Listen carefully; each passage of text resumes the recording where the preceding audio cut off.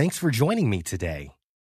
When you were a kid, did you ever hear the words, "Quiet down," or "Stop yelling in the house"? Did your parents try to teach you to use your indoor voice?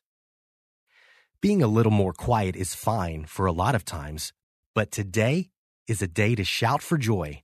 At the top of your lungs, praise the Lord for his mighty blessings in your life, number one of which is the blessing of his Son, Jesus. Psalm 71, verse 23 says, "My lips will shout for joy when I sing praises to you, and my soul, which you have redeemed."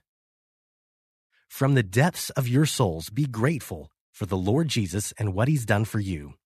So shout for joy today. In your room, in your car, from your back deck, praise his holy name for redeeming your life. Gracious God, we come to you with shouts of praise. As we celebrate Jesus this Advent season, we celebrate the joy we have in him. It is a true and lasting joy that can never be taken, and we thank you for that joy today. In Jesus' name, amen.